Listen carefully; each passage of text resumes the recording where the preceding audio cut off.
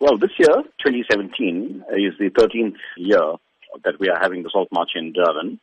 And it's quite exciting because it's on the beachfront and the weather's been perfect, as you know, of recent. So we're expecting a lot of people to come along. And as always, we expect people to come along with their families. We've had people pushing prams, etc., because the march is not competitive. Our preparations are well advanced in terms of planning, etc. We've got permission from the city. We've got Metro Police on duty. And of course, the route is from the amphitheater to Shaka and back.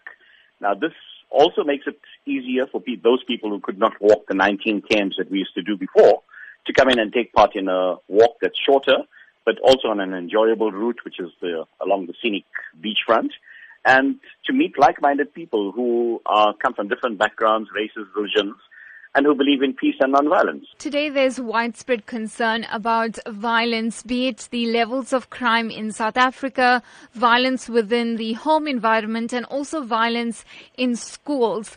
That message of non-violence, then, how important is it that it reaches all South Africans? You know, it's really whether we want to accept the message or not. I always liken this to when you find a disease that comes into the market and people are affected and they get sick, and then there's everybody talking and they say we've now got a cure, and then people rush to buy the cure and get the injection so that you do not become ill. Now, violence is a disease, and the cure has been given to us by many leaders, from Nelson Mandela to Chief Albert Luthuli to Martin Luther King, and by Gandhi. And it's proven that non-violence would lead to happiness and, a peaceful situation. So I think it's time for people to embrace what is already there in front of you. We know that non-violence and peace are the ways to make this world work and for people to get on well, but we don't embrace it. So this march is actually to get people who come along and to say that we commit ourselves to the philosophy of non-violence, to the philosophy of peace, and also Ubuntu and conservation, because Gandhi was also a conservationist.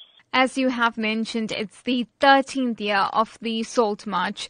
Tell us about the numbers over the years and also the demographics in terms of what you're expecting this year. We have a core group of 1,000 people that always pitch up. And so we're looking forward to getting that group again. Over the years, we've seen the numbers change and grow slightly, but we've also seen the people change. Initially, we had a very older group that was marching and taking part. And now we see that we've got a lot of youth who are embracing this march and coming along in their numbers, youth clubs, etc. And we're very excited about that because the future lies with our youth. And if they embrace these philosophies of peace and non-violence, then we are on the right path.